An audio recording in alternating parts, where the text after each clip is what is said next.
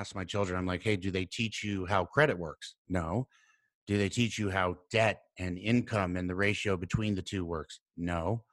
And then how the economy can affect that, right? So you see a lot of political activity happening on that side of the world, and it happens because people don't understand what's actually happening, right? So if you look at the economics, and you look at this 400 families having 90% of the wealth in the world, that happens because every time a guy like me or you makes an investment, we want more than our initial investment back. So here's the big question. Have you ever been so financially frustrated from years of poor financial decisions only to wonder, why didn't they teach me in school anything about how to manage money? I've spent the last 20 years learning the secrets to how money really works and how to use it to get financially free on a goal to retire early. I've realized how much of an impact we could have on the world by teaching financial literacy, entrepreneurship, and a successful mindset. Join me as I interview some of the world's most successful business owners, coaches, and parents to get them to share their secrets on how you can not only learn, but teach these lessons to your kids to become financially free and impact your children's financial trajectory so they can avoid the frustration and go on to do great things. I'm Cody Laughlin, and this is the Money Talkers Podcast.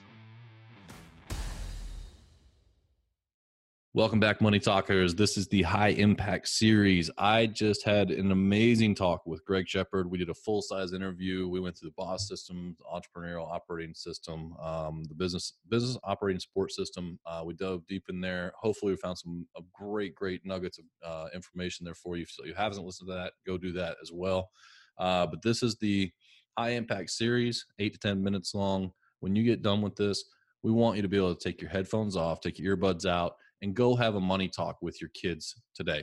And so in that, if you did this for a year, you'd had 52 money talks to open up that relationship so that you can have these future talks with your kids. That they know that they can come to you and that you guys are both money talkers. Greg, I want to welcome you back to this part of the series. And are you ready for the big question? Sure. All right. So what is the one thing that you can teach about that you know that our schools don't, that's had a major impact on your life? I think that I thought about this a lot, actually, when you asked the questions. I think that, first of all, children need to understand credit and debt, and most don't understand credit. Like, they don't understand what affects your credit up and down or how debt works, right? And then I think they have to look at their debt to income ratio is another thing, right? So how their debt and their income and the ratio, the balance in between works. So I think that, it's not taught in school. I ask my children, I'm like, hey, do they teach you how credit works? No. Do they teach you how debt and income and the ratio between the two works? No. And then how the economy can affect that, right? So you see a lot of political activity happening on that side of the world, and it happens because people don't understand what's actually happening, right? So if you look at the economics, and you look at this 400 families having 90% of the wealth in the world, that happens because every time a guy like me or you makes an investment, we want more than our initial investment back. And over time, it's inevitable that we would be in the scenario that we're in, right? Because those with money keep making more money because they make investments with the expectation of a greater return. So if you want to get out of the cycle of being on the downside of that, then you have to get on the cycle of being on the upside of that, which means that you have to understand how debt and credit work and how to take advantage of the arbitrage in between. So you can either borrow from the bank or be the bank, right? Yeah. I mean, which one, and you know which one it's better to be, right? Right. I mean, in some scenarios, if the let's say you're buying a house, right? And the interest rate on a house is 4% interest, right? But the market's returning 10 or 5 or 7 or something like that consistently. Most people will sit there and say, oh, pay off my house. Mm-hmm. And other people will say, wait a minute, if I take that money that I was going to pay off my house and put it into some investment the return on that investment is going to be greater. So you make your money, you spend the money that your money makes instead of the money that you made. Yeah. Right. In And I my think portfolio, I have a variety of things. Like I have deeds, it's, you see what I'm saying? Yeah, oh yeah, yeah. No, and the thing is that the concept of, you can either earn your money, you can have other people use leverage and have people help you build income faster in a business owner type situation, or you can be an investor where your money is making money at night and during the day, and your money makes money. And Mhm. so I couldn't agree more with you on the credit side of things. That I've seen 10,000 plus credit reports in my life. Just I've been in finance for 20 years, and the amount of people that could explain it to me is probably less than five, right? Mhm. And it's And it's you a need it. it's going to affect your whole life. It's going to Yeah. affect your interest rates. It's going to, and people don't understand that. Like, so you go to buy a car, you're 18 years old, and if you go and your parents say, no, look, you're going to save up money for the next 3 months. And at that point, you're also going to have credit because you've had a credit card in your name for 3 years and you're 700 credit score, and you're going to buy this car. Here's the amount of car you can buy, first of all, because based on your income, this is what you can afford. Like you're talking about Income debt to to debt income. ratio. Yeah. Right. Yeah. And so, and then that kid goes out and that kid gets a 5% interest rate on a car that he has now down payment on, and he's going to throw a 3-year loan, as opposed to the kid who says, okay. And the parent walks him out and says, oh, we're going down to Jimmy's, and he's buy here, pay here. He doesn't even check anything. Don't worry about it. You're paying 24% on an interest rate. Like, over a lifetime, we kind of talked about this in the beginning with like trajectory, right? So it's not so different like in the beginning, but over time becomes a huge differently outcome. Well, Yeah. if you know how to manage your credit and to and watch debt to income, you're not going to get rich this month. But if you do that for 30 or 40 years, I guarantee you will be in a very different bracket by the time that time is up. Yeah. One of the things that I did is, you have to, as a parent, you just buy things for your kids, right? They want something, you buy them, and you want to be able to do that. So I figured if I was going to have to buy something for my kids, I was going to put together a structure where they earned the money, even if it wasn't that hard to earn the money, just so they got the experience of making money, having the money, and then spending the money. That cycle, right? So I would tell them, go do yard work. You want a guitar, you want whatever, go do yard work, whatever, and then you can save your money to buy what you want. So now they learn work ethic, they learn how to take instruction, they learn that they get paid for work that they put out, and they learn that if they save money, then they can get what they want. But if they borrow money, and I went through that cycle with them, I was like, okay, I'll loan you the money and then you can work it off. And they never wanted to work, right? Because they got what they needed. And so I showed them, okay, well, I'm taking your guitar away from you now, right? And then all of a sudden, oh, well, then I'm going to work for it. And then that taught them, right? Yeah. This is how things actually work in economics. You actually understand if you really want something too. That's one of the things of like one of the tips and tricks out there for people is delayed gratification. So if your kid learns early, like, hey, I want a guitar, it's like, okay, well, it's going to take you 6 weeks of work to get that thing. At the end of those 6 weeks, sometimes they're like, they've saved up the money for it, and they're like, I don't really want that. It's like you realize you don't need some things, because I think a lot of the leakage in family budgets is impulse purchases. Yeah. Yeah. Big time. Yeah. Yeah. You want that now. It's romanticizing those things or, Pinterest or, what they're talking to on their friends. And then now they have to have this new thing, and that new thing you throw away as a parent 2 weeks later, and you're like, Yeah. I'll tell you something. So I had a Lowe's account. I have a Lowe's account because I do house stuff. I do real estate. And so I always pay the balance off ahead of time. It's a trick for credit, right? So that I never pay interest on the money that I borrow. And I had the statement I forgot. It was $2,400. They sent me a thing. It was like, your minimum payment is whatever it was, $31, and it was like, how long will it take you to pay it off? It was like 18 years. It was going to cost $7,500 to buy my $2,500 worth of stuff. And so I use this, and when I talk to people, say, why do you think they give you 5% off at the counter? Because you're going to get your gratification of what you want, and you're going to become a payment buyer, and that's where your credit and your debt to income stuff is going to eventually bury you. Yeah. I mean, look at student loans. I mean, holy smokes. More than cars, more than credit card debt.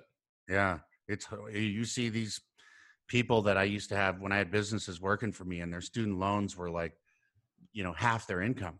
Yeah. And they were on a trajectory to pay it off over 10, 15 years, Yeah. and they had no idea what they were getting into when they did it. They don't tell them. No, they don't tell them. It's predatory. It's predatory lending. Yeah, it's totally awful. Yeah, But and anyway, that's a whole nother subject, right? Yeah, you want me to start on that? Well, there's the same amount of teachers. Yeah. Yet college has tripled in cost. Where's the money going? I don't know. You know what I mean? Guaranteed loans. Yeah.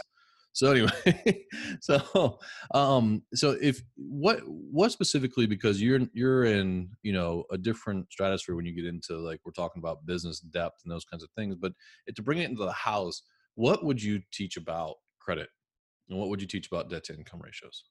I would teach just the basics. Like, it's you have to get yourself in the mind of the creditor, right? The creditor wants to know what the risk is. So, the more you show you're trustworthy, the more risk they're willing to take on you. So you start out with a small credit card, and then they give you more money. And then, but the credit people don't understand your personal situation after that application is filled out. So they'll keep raising your limit and allowing you to spend money that you don't have, even when it gets far past what they would have approved you for, right? Because they're like, oh, he's paying it off. Oh, she's, got a good credit history, so on and so forth. So you have to draw your own lines. Mm-hmm. You can't say, oh, my limit's this, that means I can spend that. You have to say, my limit is this internally, and this is what I can spend. And you have to also realize that money, once it's spent, is not your money. Mm-hmm. That's one of the biggest things, right? Is that people think that they've got a new credit card and they have all this money to spend. No. You're borrowing that money. You have to pay that money back. So don't spend it like it's your money, right? Spend it like it's somebody else's money, because it is somebody else's money.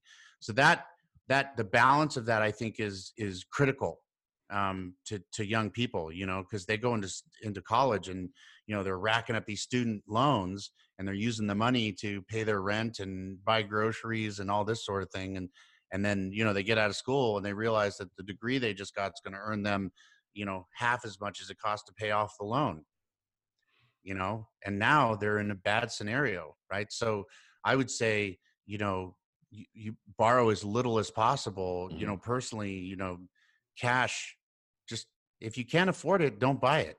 Yeah. Use credit as an emergency, not as a way of living. Should be there as a backup plan. Yeah. It's you know what, you kind of hit the nail on the head there, because my whole goal, and I joke about this, is I don't want people to have. I want to put Dave Ramsey out of business, right? At least on his get out of debt program. I love Dave Ramsey. I went through all this stuff. It worked out tremendously for me. I needed that, but if we can keep our kids from getting into the cycle and the hole, then what are they going to be able to go out and do when they can make decisions on their life based from a power position of, I get to make the best decision, not what I have to do? Yeah. I think that would change the world. I do too. I mean, a lot of the issue that with the wealth gap has to do with a lack of understanding of how both economics outside of your household and economics inside of your household operate.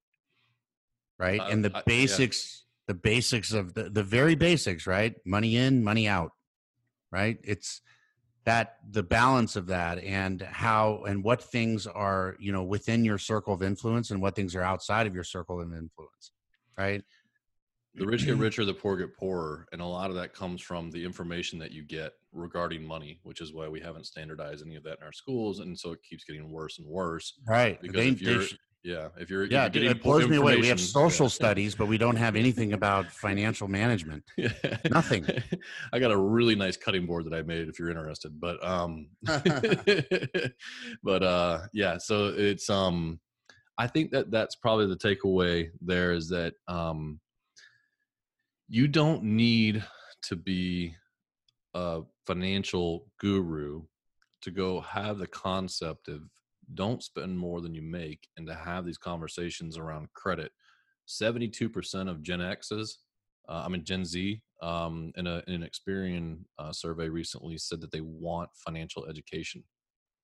Yeah. I wasn't worried about that when I was 16. These kids have way more information. So sit down, find a site, find a million of them on Google, on CNBC, that talk about how credit works. And if you don't know, learn with them at the time, because it's going to affect you too. And so sit down, go over this, worry about it.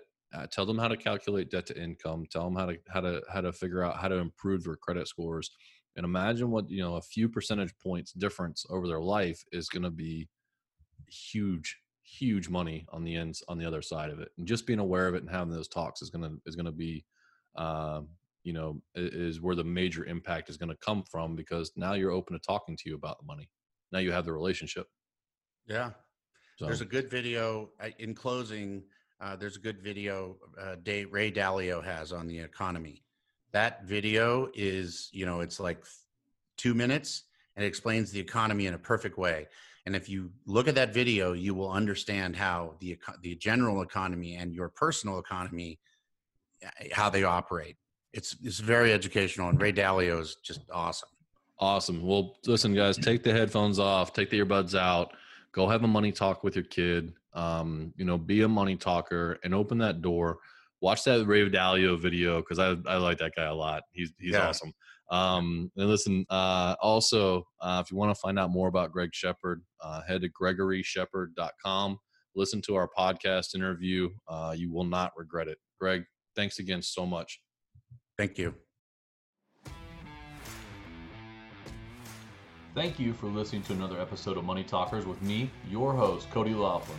If you found this episode helpful in your pursuit of financial dominance, it really helps if you make sure to leave a 5-star rating and share it with your friends or family members who could use good financial information and entrepreneurial success tips.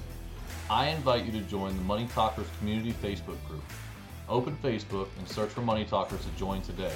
Follow us on Instagram @The Money Talkers for inspirational mindset posts, encouragement, and investing tips. And remember, the one thing you can do to change your kids' financial future is to start talking about money with them, because you are a money talker.